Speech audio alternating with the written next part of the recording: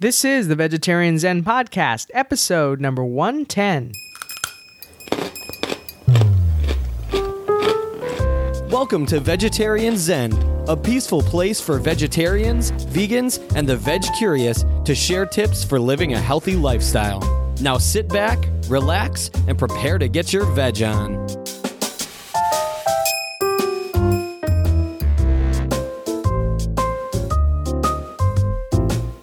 Hey there, Veg Zeners. Welcome back to Vegetarian Zen. My name is Vicky. And this is Larissa with Samantha Baker on the chair behind me. I saw her just make this huge leap. She's on the back to of the my back chair. of your chair. Well, she may end up on my head. Way to keep her concentration there.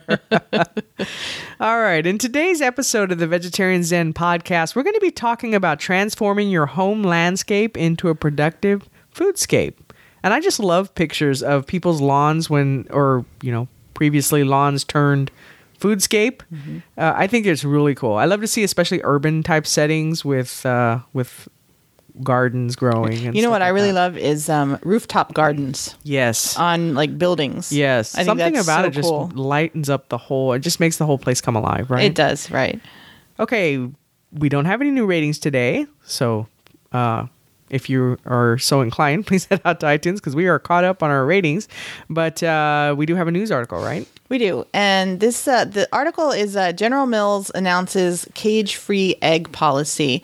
And I'm going to start out by saying that normally, we don't use General Mills products. We haven't for a couple years. And the reason that we don't, well, two reasons mainly, is first of all, General Mills has repeatedly given money to anti-GMO labeling legislation, and we don't agree with that. So we stopped that's the main reason we stopped using their products.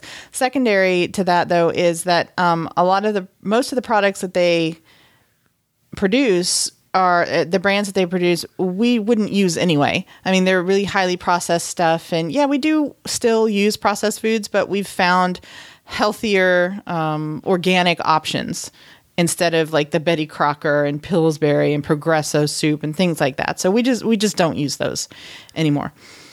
That said, I still wanted to, I thought this was important to share because I think it's a good thing to give credit for positive changes that big companies like this are making. Yeah, sure. I mean, if they're slowly coming around on some of this stuff, I think it is definitely important to call that out. Right. And then, so basically what this article is saying is that General Mills has announced that its U.S. operations will be adopting cage-free egg policies. So that means that in their brands and in the products that these brands make, they'll be using cage-free eggs. And I think it's important to mention that still, cage-free doesn't necessarily mean cruelty-free because they're still being farmed. So they're not in the tiny little cages, but they're still being farmed. They probably don't have access to grass and, they're probably still on concrete. So you have to take that into consideration, whether you want to use that or not. That's something I didn't realize for a while, that just because they like to put cage-free on there, so you're thinking of these little chickens, just out in the meadow, pasture. yeah. But that doesn't necessarily mean that it's cruelty-free. Right, exactly. The reason that they've done this is based on something that has been going on in the UK. It's called the 5 Freedoms of Animal Welfare. And I think that it's a good thing for U.S. companies to emulate things that are going on in European countries and other parts of the world, because in most cases, other countries are way far ahead of us on things like animal rights and GMO, not using GMOs and using organic ingredients. And so I think that we can learn a lot from that. And like I always say, we vote with our dollars. So, nothing's really going to change if people keep putting their money towards these types of things. I mean, I think it's important that we support like companies that are open about GMO labeling, ideally those that don't use GMOs, and this type, just very transparent. I think it's important that we put our dollars toward those companies because that's when things will start to change. Exactly. And then, last month in June of 2015, General Mills cereals announced that they would no longer be using artificial colors and flavors. So they said that they would be going to vegetable and fruit-based flavorings as opposed to the artificial stuff, which is a good thing. It is. And again, because that's important to people, when that starts to impact their bottom line, that's when they start to change. Right. And it doesn't negate the fact that these kids cereals that are brightly colored are still packed with sugar. That doesn't change that. But again, it's one small step. So we'll see what happens next. All right. Are we ready to move into the main topic? Let's do it. Okay. All right. So let's talk about grass first. And we don't mean pot. You mean grass in your yard. Why do I get the feeling there were several folks out there that went, I know, right? I'm turning it off. Let's find the pot podcast. No, okay, so turf grass, or your lawn, basically, now covers 1.9% of the land in the continental United States. 1.9%. And, you think 1.9, that's not a lot. That's a lot. When you consider that, if you consider, okay, there's lawns and then a lot of the land is covered by roadways, right? Or actual structures. So 1.9 is kind of a lot. When you think about how big the U.S. is, that is a lot. Right, yeah. 1.9 of the U.S. Right. And then, grass does a good thing. It removes some carbon dioxide because it's a plant.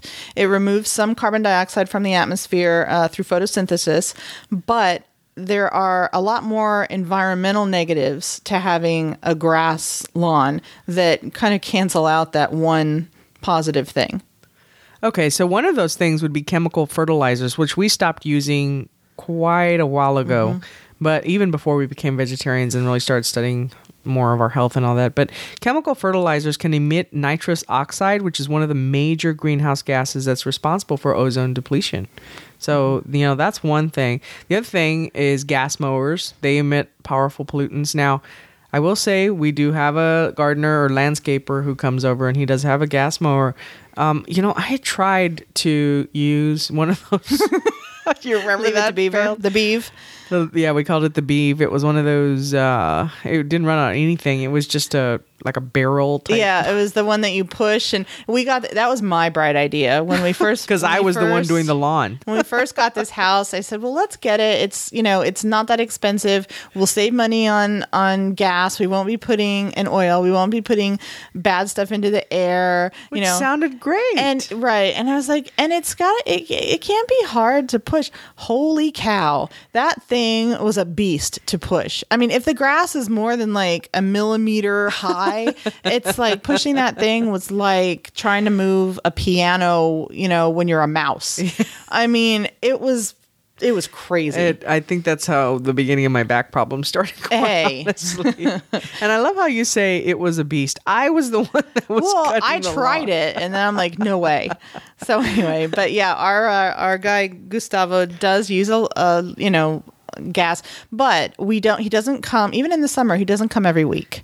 We just call him. I call him on an as needed basis. So when it gets long enough, then I'll call him, and so we try to minimize that as well.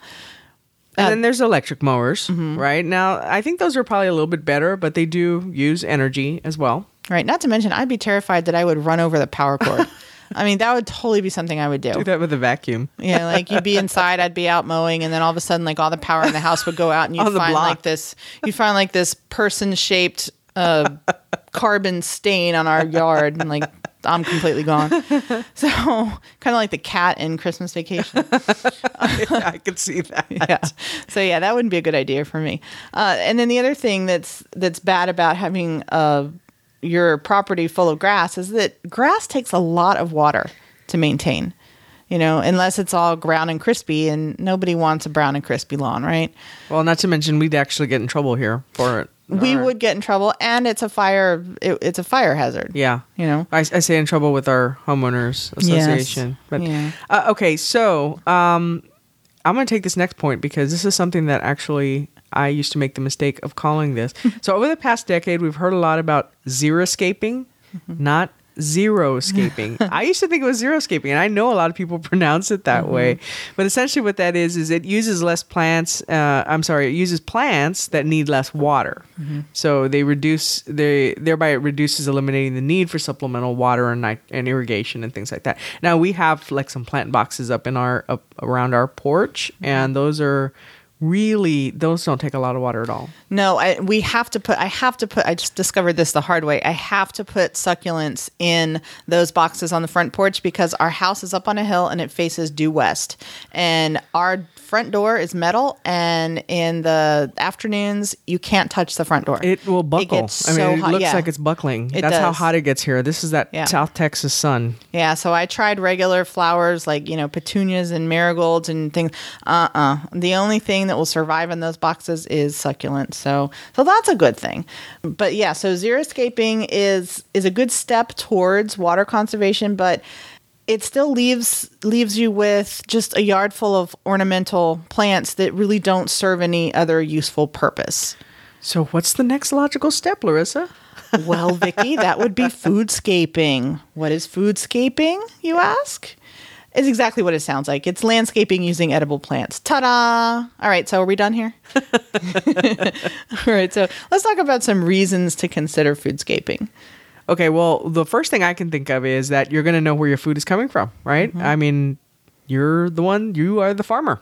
Right, exactly. So you have control over the types of seeds or plants that you use. So you can get, organic plants, you can get non-GMO seeds, whatever. You control it. You buy those.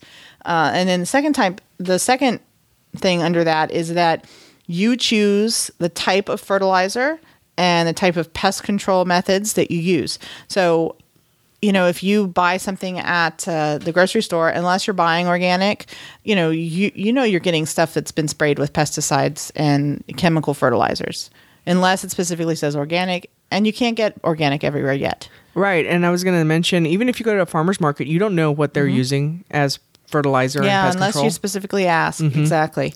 So you get to choose that. And I think that's a big plus for growing your own things. All right. What's reason number 2? Well, reason number 2 is that you can reduce your carbon footprint. Now, we talked in the 2 episodes ago in 108, when we talked about sustainable travel, we talked about your carbon footprint. So basically, your carbon footprint is how much you're impacting the atmosphere and the environment, right? So you want a smaller footprint. Exactly. You want that number to be lower. Yes. You want tiny carbon shoes. And okay, so baby shoes. When you talk about foodscaping, reducing your carbon footprint on an individual basis, growing your own fresh produce will probably mean you'll be making less trips to the store, because you can make one trip to the store every 2 weeks just to stock up on, pantry items and staples and things like that. Whereas if you have to buy produce too, you're going to have to go more often because it has it doesn't stay fresh. Here we have a friend who does a lot of growing her own squash in particular. We haven't had to buy squash at the store for a very long time. We have a lot of squash. Thank you, Sarah. Yes. But so that's on an individual basis. But if foodscaping were a widespread practice, so if a lot more people were doing this, then large-scale farming, which includes not just the growing but also processing, so harvesting, and the equipment that's used to harvest, and then also transport to stores. So large-scale farming results in a lot of greenhouse gas emissions. So if more people were growing their own locally, in their backyard, the dependence on large-scale farming would really decrease. So instead of instead of your squash having to travel 2,000 miles to get from, some farm in California to you in Virginia or whatever, it would travel 20 feet, from your backyard to your kitchen. All right. Reason number 3 is to reduce your grocery bill. So, the thing is, we've spent a lot of money ourselves on ornamental flowers. As Larissa was saying, we had petunias and we had other types of flowers around. They die. And they die. And while they're beautiful to look at for the 3 days that they last us here in Texas, they don't really produce anything, right? They're just kind of, they're great to look at, beautiful, but they don't really have any, they're not edible plants. So it can actually reduce your grocery bill when you're spending kind of the same amount of money, or close to anyways, the same amount of money on plants that are actually going to produce something for you. Right. Right? Exactly. So you have an example. Right. So my example, let's do some word problems. Oh no. Math. Oh my God. Math at 5:30 on a Saturday. All right. So let's say you have a tomato plant, and that tomato plant yields you 20 pounds of fruit. Okay. 20 pounds of tomatoes. And it costs you $10 to buy that plant, whether it's the seeds, the plant. Okay. So $10 to buy it and then maintain it. So we're talking the plant or the seeds, the fertilizer, whatever fertilizer you use, if you have to buy any pest control stuff, and we're talking natural, of course, right? Natural. So $10 to buy and maintain. To buy organic tomatoes locally, you'll probably spend around $3 a pound. Okay. So if you bought the same amount of fruit that you would get from that one plant, 20 pounds, you'd be paying $60 for tomatoes over the life of that plant, that you would have to buy your tomatoes at the store. But you still only paid $10. I was going to say, and how much did Larissa pay? How much did we save? We saved $50, friends. Yes. So, yeah, I mean, and that's just a very simplified example. I mean, I just kind of pulled stuff out of the air, but just to show you that it does make a difference. Well, and that people are always, one of the reasons that people give for not eating healthier or not doing some more of this stuff on their own is, well, it's too expensive. But really, it's not. It can actually save you money in some instances. Right. Not to mention you have so many other benefits from growing things at home. I mean, you're getting out and you're exercising when you're tending your garden. You're getting some vitamin D from the sun. You're getting, It's very relaxing. It is. It's therapeutic. Even for just me. watering the plants, to me, I just really like it. Right. So, I mean, there are other benefits. Shouldn't have said that. Now I just volunteered to water them. All right. Well, what about number 4? Reduce mowing. So less pollutants released into the air or less electricity used if you are foodscaping versus lawn. Exactly. All right. Reason number 5 is it's a really simple one. A lot of edible plants can be really pretty. When you get blossoms on your squash or the little yellow blossoms that you get on cucumbers, they're pretty. The cucumbers have big, broad, bright green leaves. They're pretty. I like them. I will say right now, though, our avocado plant is kind of awkward. Yeah. It's in the hobbledehoyhood of its existence. It's on our fireplace mantle. I'm really surprised we grew this thing, though. I am, too. It actually has 4 leaves on it now. I was shocked. That's crazy. So now I have to figure out what the heck to do now we with just it. have to wait 5 years for avocados. All right. Well, we can, in the meantime, once it gets sturdy enough, we can hang some avocados on it and then pull them off. Okay. So, all right. What about, let's see, reason number 6. So you can actually mix it. You don't have to, again, here's the theme of our Vegetarian Zen. It doesn't have to be all or nothing. You can mix ornamentals and edible plants for aesthetic reasons, but also for the benefit of your crops. So there are some flowers and other plants that are helpful to food plants for disease control and pest control.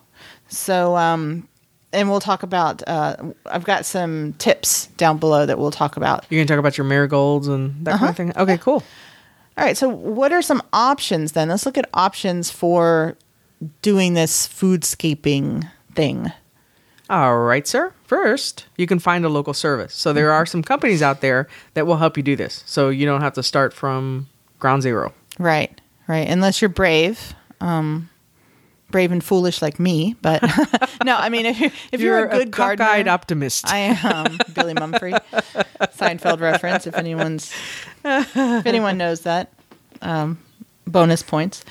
But yeah, so for example, this is really cool, and I'll have all the links to their site and stuff in the show notes. But there's a place in Arizona called Farmyard.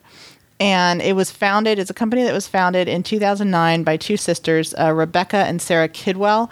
And basically what they do is they're farmers who make house calls.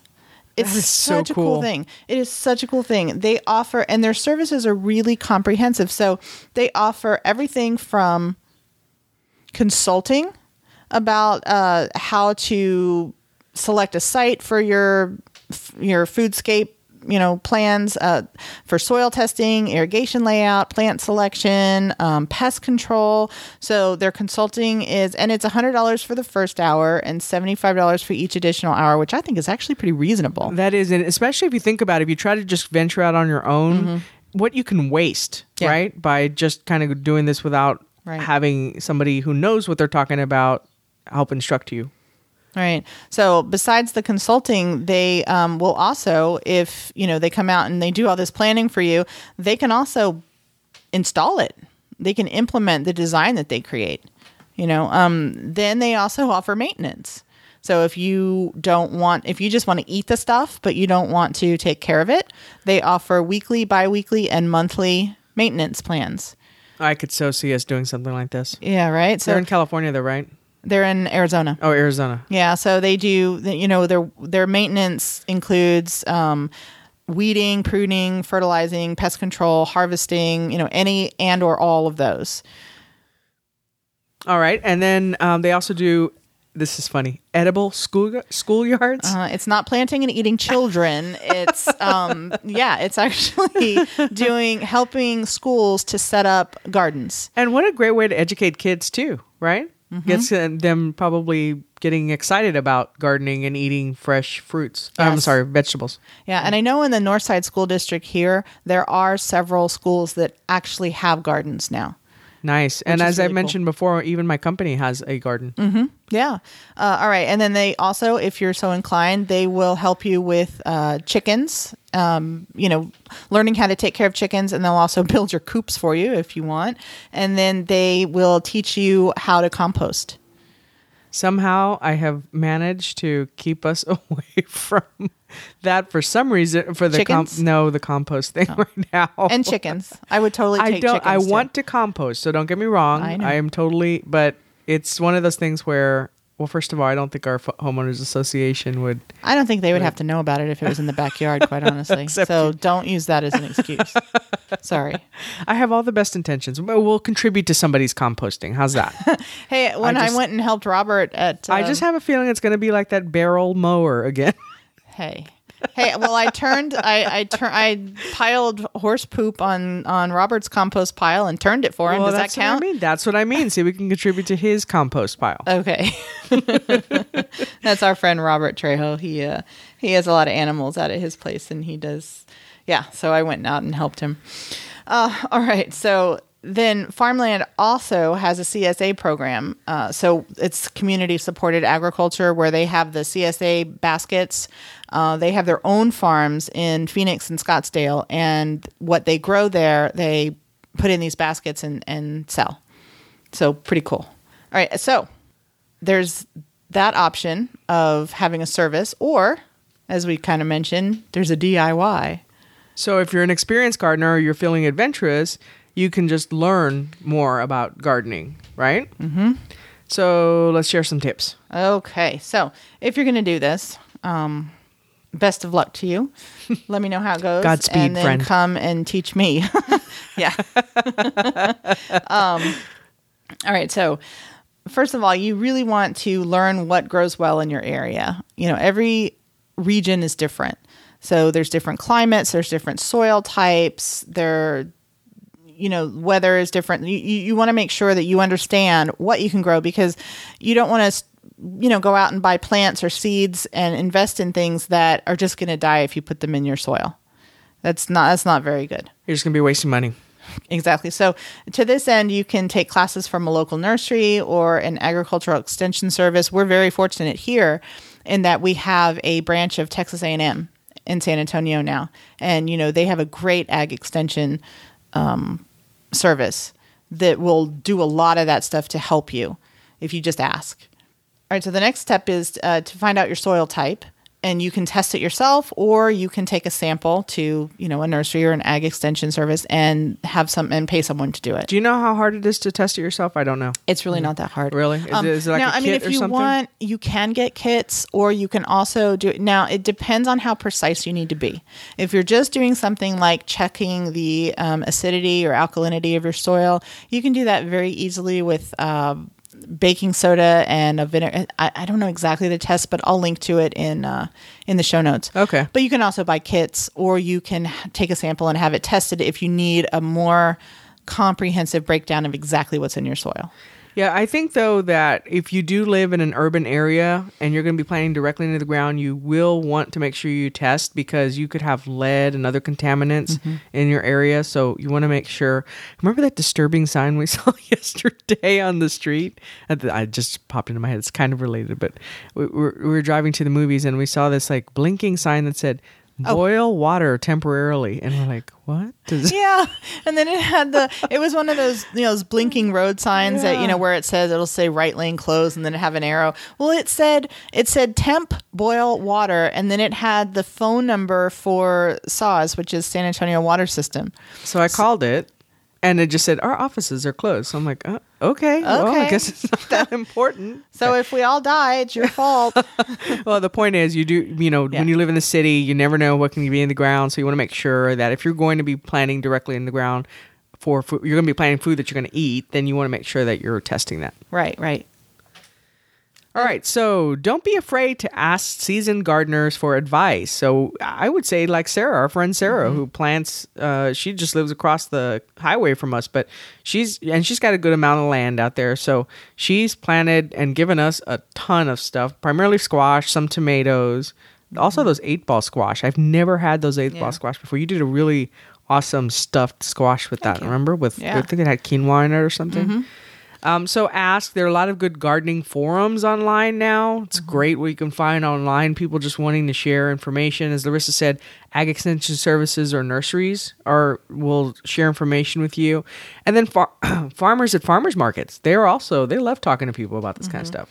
Yeah, just one thing with that is I always tend to try to remember that they're busy earning a living. So I try to, if I have a question, I'm not going to bombard one of these you don't want to pull out your blueprints with a ton of questions. If I have just a quick question about, like, hey, my tomato plant looks like this, why, do you know why, or is there a quick solution? I might say that, but not if they're busy and not, because they're there to earn a living. So I don't want to interrupt that. Yeah, but I found that they like to talk. I mean, they're very proud of their work. Oh, absolutely. So if they're not like swamped with people, like you said, they're very happy to share. Absolutely. I agree.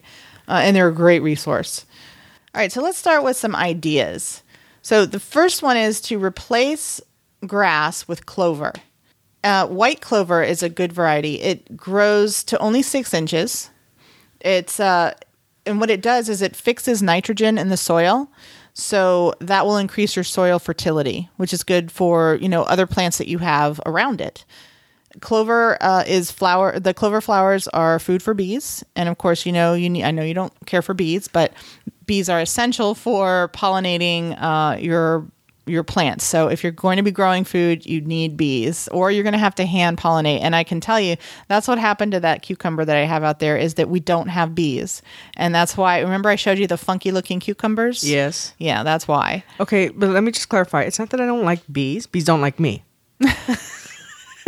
I keep telling you, if you just leave them alone, they'll leave you alone. That's not true, but that's a different story. All right. So clover is also nutritious. So a lot of people will use clover in juicing. Oh, I didn't know that. That's cool. Yeah. Okay. And then, of course, the big benefit of clover here is if you plant clover, you don't have to mow. It doesn't grow. It's not going to grow 6 feet tall. It'll grow 6 inches tall. You can prune it back, but you won't have to get a mower out there and mow down your clover, so it's a good ground cover. alternative to lawn. Okay, another idea is to mix in flowers that encourage pollinators like bees and butterflies, which bees, I have nothing personal against bees. They have something to grind with me. They have an axe to grind with me. I don't think so. But those flowers could be like sunflowers or geraniums. Mm-hmm. And there are other varieties too. Those are just a couple of examples. And then also flowers that repel pests. And this is what you mentioned, the marigolds earlier. Marigolds, petunias will help repel certain pests in your garden. And there are lots of good lists online of companion plant. It's called companion planting. So companion planting encompasses different ornamentals that you can plant with food plants to help them along. Also, there are certain edible crops that you can plant near each other to help them grow. But there are also some that you should not plant near each other. So that's something that you should consider when you're designing and laying out your garden. All right. And then for the front lawn, using shrubby herbs in place of ornamental shrubs. And so when we moved in, we already had the shrubs planted there. But that's really cool. When I read this, I was like, that would be really cool to have like rosemary, basil, lavender, those kind of shrubby herb plants out there instead of the ornamental shrubs. Yeah, I would love to replace all of that those box ivies out there. Not ivy. No, they're whatever. They're just like generic shrubs. Yeah. I'd love to replace those with rosemary. They're pretty, and they have little berries, but I mean, nothing we can eat. No, the birds eat them, but that's it. All right, and then some edibles can grow with less sun, so you can even use the shadier parts of your yard. So it's not that, every plant that every crop needs full sun. That's not true. There are lots of, especially herbs. There are a lot of herbs that can do like part sun, part shade, or even some that are just very little sun and mostly shade. So you can utilize those areas as well. All right. I think that does it for our main topic. But really quick, let's just go through those reasons again to consider foodscaping. So reason number 1 was you'll know where your food is coming from. Mm-hmm. So number 2 would be to help reduce your carbon footprint. Reason 3 is to reduce your grocery bill.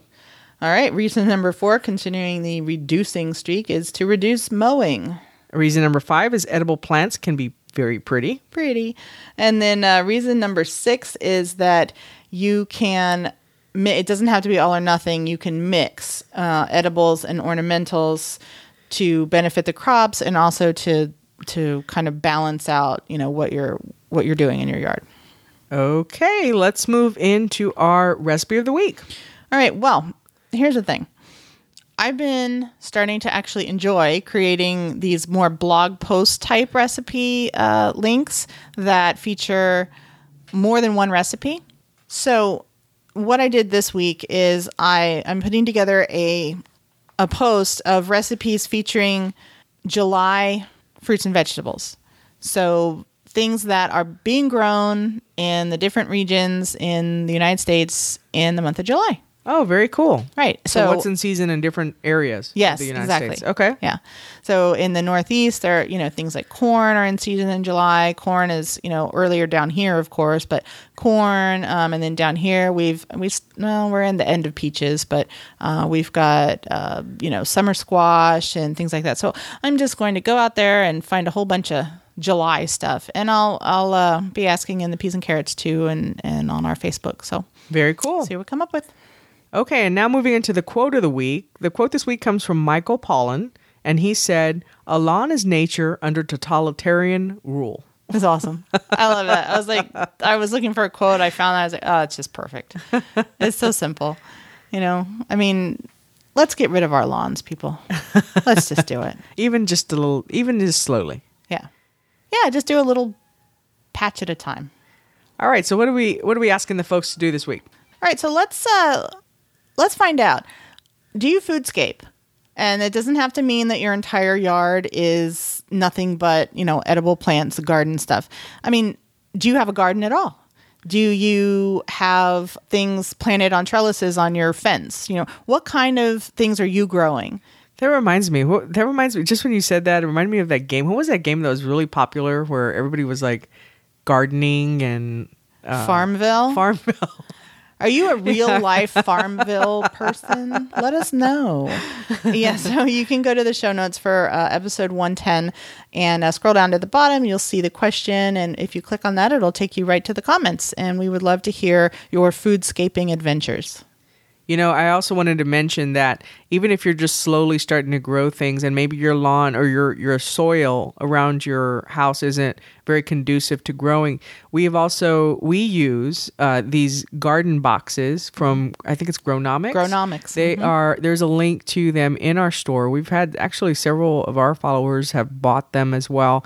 Very good boxes. How long have we had these boxes up? Oh gosh, this is our third season with these 2 boxes that I have. They're the ones that I have are I think it's 24 by 48 by, I don't know the depth, 30 inches I think, and they're up on legs. They're very pretty, even in themselves, and very easy to assemble. Larissa did it by herself in not even an afternoon. I want to say like... It was like an hour. Yeah, like an hour. I wrote a blog post on it, and I'll link to it. Yeah.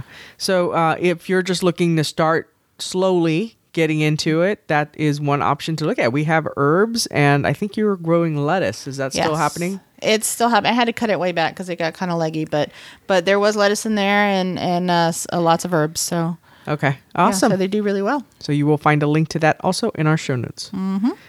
I think that does it for this episode. All right, let's turn the AC back on. It's hot in here. It is hot. And let's go grill. Let's go grill some veggies. Sweet. Peace out. Bye. Thanks for joining us today on Vegetarian Zen. We've created a free resource for you to show you 5 ways to sneak more fruits and veggies into your diet.